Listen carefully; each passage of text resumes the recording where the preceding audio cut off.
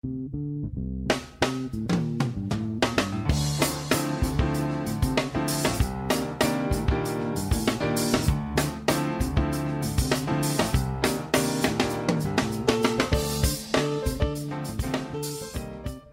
to America's Commercial Real Estate Show, your source for market intel, forecasts, and strategies. Hello, I'm Michael Bull. Thank you for being with us. This segment is brought to you by CommercialAgentSuccess.com. Check it out. It is cloud-based access to 21 videos for commercial agent training, and it's for experienced commercial brokers. Check it out, CommercialAgentSuccess.com. Well, we have a fun show for you today. You know, drone use has been happening for a long time, but it's really been elevated over the last few years. So we're going to talk about some of the uses that commercial real estate folks are utilizing drones for. We're going to talk about some of the latest technology and what you can do with these drones these days. We're also going to talk about the legal requirements of the drones and what to watch out for if you're using a drone or you're engaging someone to do some drone footage for you, some things that you really need to make sure you know if you're in the commercial real estate business, and also some training opportunities around drones. Please welcome my guest. It's Lamar Ellis. He's president of Drone Education Services, and here in Studio One. Lamar, thanks for being with us. Hey, thank you, Michael. So glad to be here. Well, thanks. And as I mentioned in the opening here, I'd like to talk about some of the uses that you're seeing folks use drones for, because, you know, I'm a commercial real estate broker, and I think about, you know, one of the main things we use them for is marketing, right? Showing buildings for lease and for sale and giving great footage. But that's not all the uses that they're being used for, is it? No, but the real estate brokers were the first to take advantage of it, and they really introduced it to the market. You've got not only marketing, but you've got valuation, you've got construction, you've got insurance, architecture, litigation, property management, and those are just a taste of what they're using drones for in the real estate side.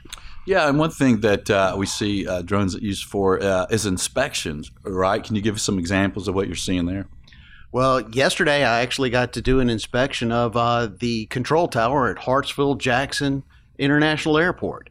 They were looking for water leaks, and they couldn't determine where the water leaks were, so they hired 5x5 drone company out of Arkansas, and Brian Alexander flew it, and my affiliation with AEVSI allowed me to go out there and observe the operation.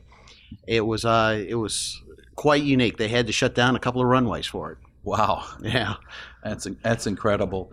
And what about some of the requirements? Let's talk about licenses, because if we're going to engage someone to do drone footage, or obviously do it ourselves, what's required legally? That's a great question.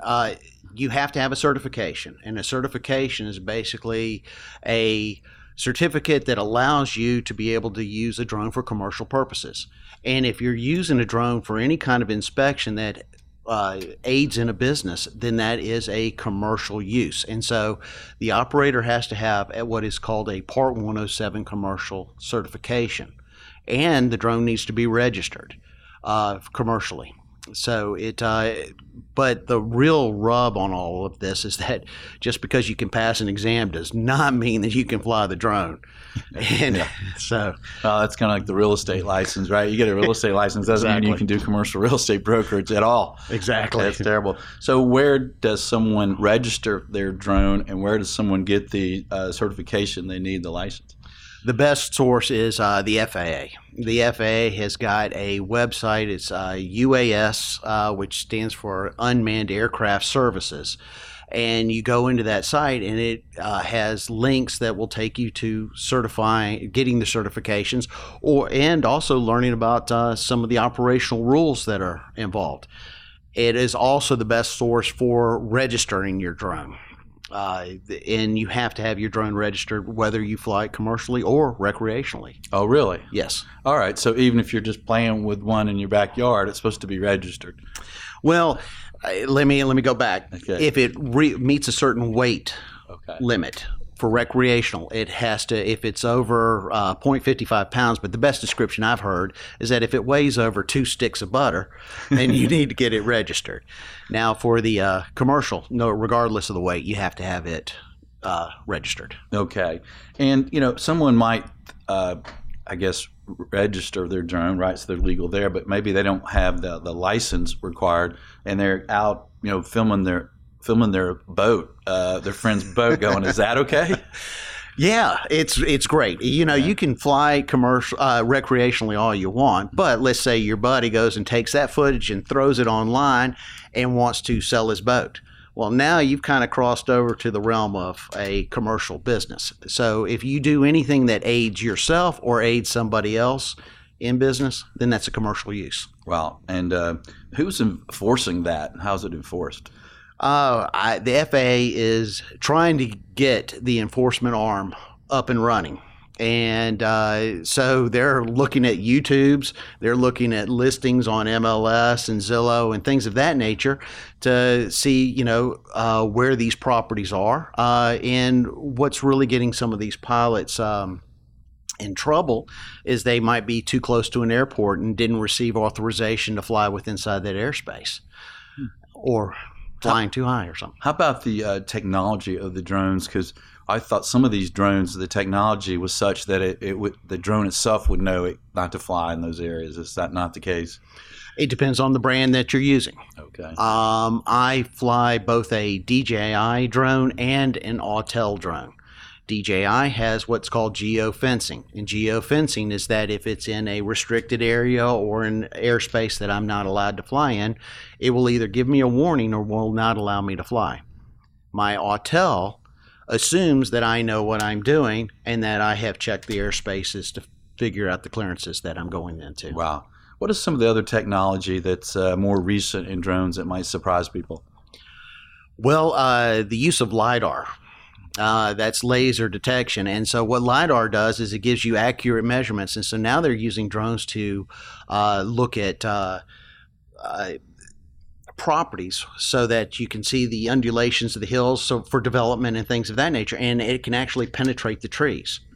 And then they mix that with photogrammetry, which is actually pictures. And so you get an actual picture of what you're looking at, plus you can get the measurements from it and get other useful information that you can use.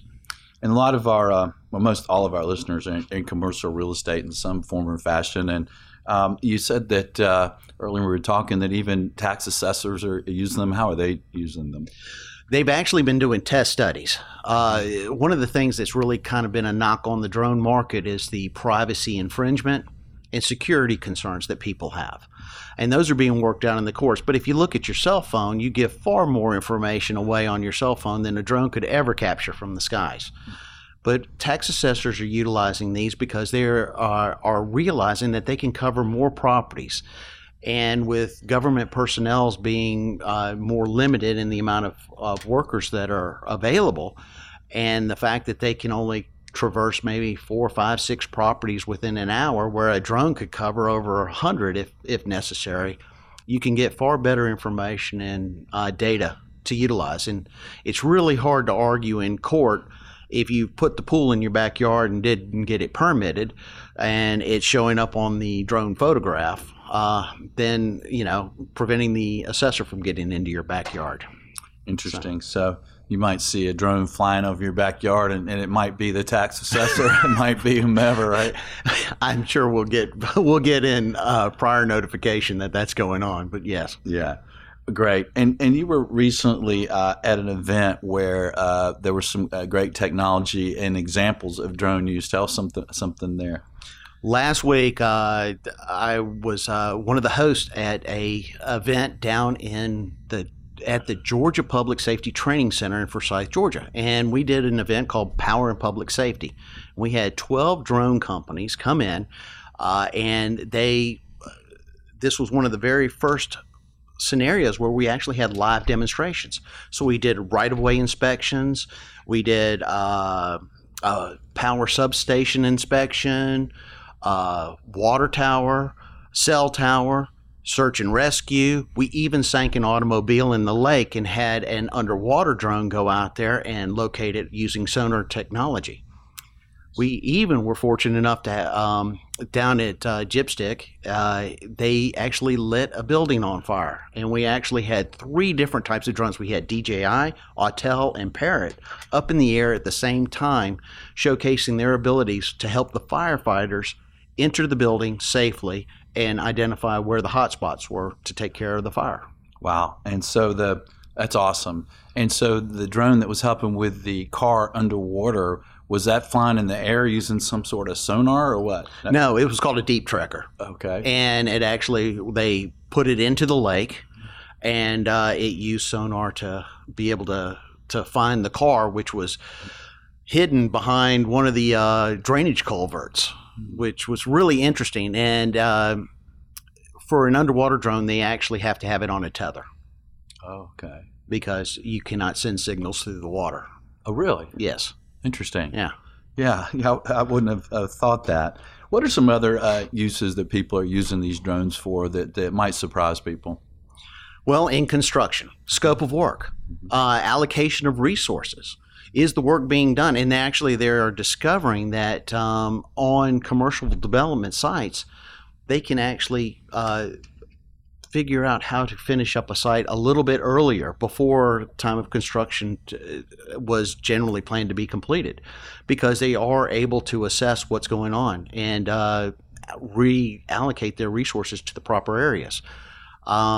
You've got insurance. They're taking baseline assessments of properties. Imagine this, the hurricane that came through South Florida. Well, some of those homes were actually looked at through drone technology before the storm. And so what happens is the insurance agent can go out there, fly the property, and possibly expedite the claims a lot faster and get a better assessment of what's going on at the site. Interesting. And they're going to the site and flying the drone there, right? Correct. Right. Correct. Interesting. Because some of this technology is leading to more kind of unmanned crews, right? And what's it called now? Uncrewed. Uncrewed. It's not Yes, unmanned. We got to be, Well, AUVSI stands for the Association for Uncrewed Vehicle Systems International, and they changed their name this year from unmanned to uncrewed. That's and that just means that there's nobody on board the craft that is steering or driving the craft. Yeah, yeah. And what is changing in construction and design of new buildings with this drone and uncrewed vehicles growing? They're already starting to plan for the future, and the future is that we'll have uncrewed vehicles on the roads that will be taking people to and from work or to and from shopping, similar to what Uber and Lyft are doing today. And so now they're already starting to, how do they do their parking decks? And so parking decks used to be elevated, and so now we're starting to see parking decks being built flat so that they can be repurposed in the future. So the ramps going up to the next level will be your staircases, elevator systems, storage units. You've also got road systems can now be smaller so that you can have more green communities in city and urban environments. And even in an urban environment, think about the garage. Well, if there's no need for having an automobile to transport you back and forth, then that garage becomes now extra space that can be utilized for some other feature in your home. Yeah, well, that's interesting. So you mentioned Uber, and I use Uber in the city, but I was in North Georgia in the mountains, and somebody said, well, let's get an Uber. And they said, well, up here it's not Uber, Michael. It's called Goober up here. we call to get around. And you mentioned, hey, the license doesn't really share with you, how to use a drone and how to fly it. Tell us about the education that is out there at Drone Education Services and elsewhere. Well, I do too training, but that is one of those things that I have noticed over the years. Some people are far better at flying the drone immediately by picking it up, and some should never ever touch a drone. I've actually had some people I know that have crashed my drones into trees, and you would have thought, oh my gosh, they would be the best pilot in the world because they actually fly commercial aircraft. Oh. And then but find a good place to fly, and it's just a ability of just basically just keep repeating the same thing over and over again. I play music. It's similar to playing music. You don't just pick up a guitar and start playing it. You have to learn the chords and then gently strum, and then you go to the next one. And so that's kind of how flying is. You learn a maneuver, and then you move to another maneuver, and you add complexity as you go along. Yeah. Yeah, that's important. Years ago, I had a drone. I was flying it, and I was doing a video of a nice medical building. And I thought, well, I know how to do this. This is great. You know, this, and then all of a sudden, the drone just took a life of its own. Maybe this was early, technology, and it just took off sideways and hit the building. And the building was open. There were people going in and out, and I'm like, all right, this is terrible. I can't do this. Right. That's why hiring an experienced pilot is necessary. And also, on some of these job sites that I'm on, I'll actually give a warning or at least express to the employees that, hey, there's a drone that's going to be flown, and I try to put it into a position to where it's not going to impact anybody if it were to go on its own path, or if it were to crash into a parking lot. I don't want to hit a car out there. If someone owns a building, or they're in our industry, and they're hired someone to do drone footage, what are some tips there? Well, you've got basically two types of companies out there. You've got those that are the professional companies that know what they're doing, and they've got the equipment to do it. And then you've got the companies that basically have bought the equipment and are trying to figure it out as they go along. And so you've got YouTube. You've got social media that actually is the best resource. And you can go through the social media and discover, previous applications and things that they've done to showcase their work. But I always suggest that when you get that pilot, you ask them to see if their certifications, their drone registrations, and insurance. Oh, all three. Yeah. And get that in your file. Yeah, pretty much. And if they're a professional, then they'll be willing, obviously have that and be willing to share it and put it in your file. Yeah, they probably can disclose it immediately. Yeah.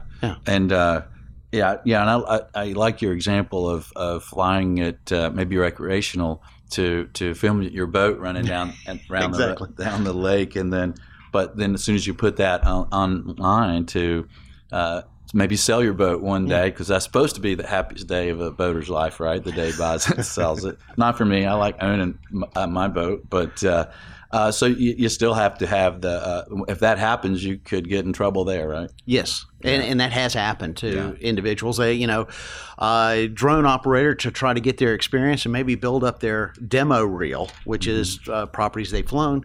Well, offer freebies to their friends and their relatives, and their friends and relatives could possibly utilize that footage, and it's happened in the past, and throw it online and say, hey, we sell blueberries here at the Blueberry Farms, and things of that nature. So if one of our listeners or viewers wants to be a trained drone pilot, and they want to buy a drone, and they want to get it registered, and they want to get their certification, then when they get some training from you or somewhere else to learn how to fly it, you mentioned a couple brands and types. What would you recommend as potential drones to purchase?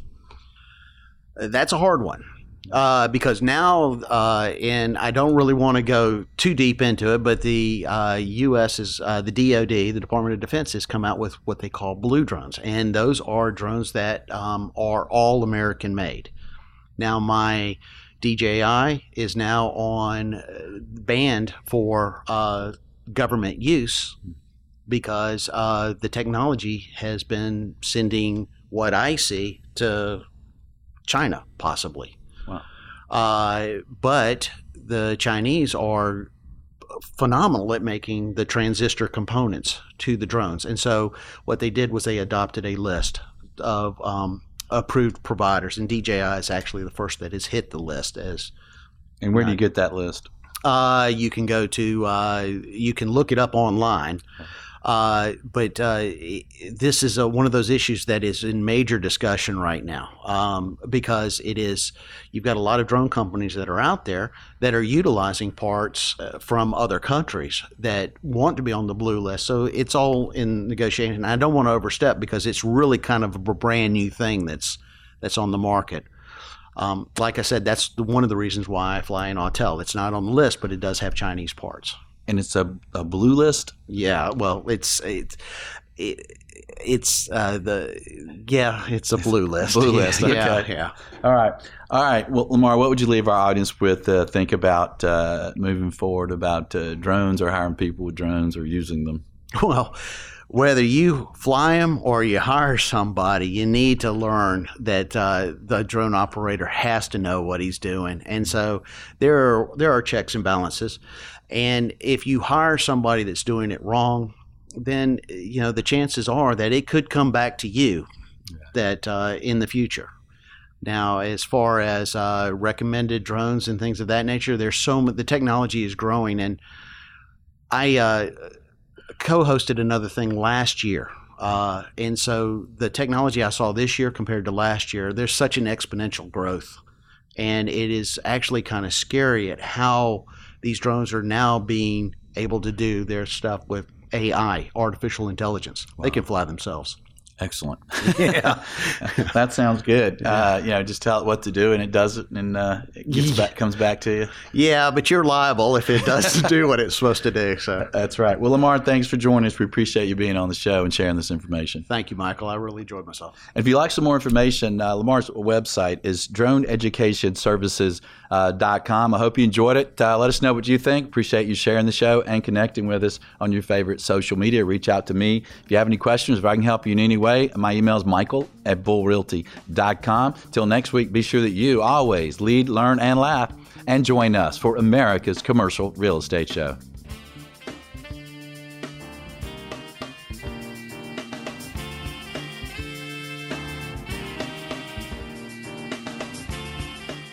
Appreciate the show? Consider referring business or doing business with our sponsors. Bull Realty is a commercial real estate sales, leasing, and advisory firm doing business throughout the Southeast, headquartered in Atlanta. Visit bullrealty.com for more information. Commercial Agent Success Strategies provides video training for commercial agents. This training gets 5-star reviews from even the most experienced brokers.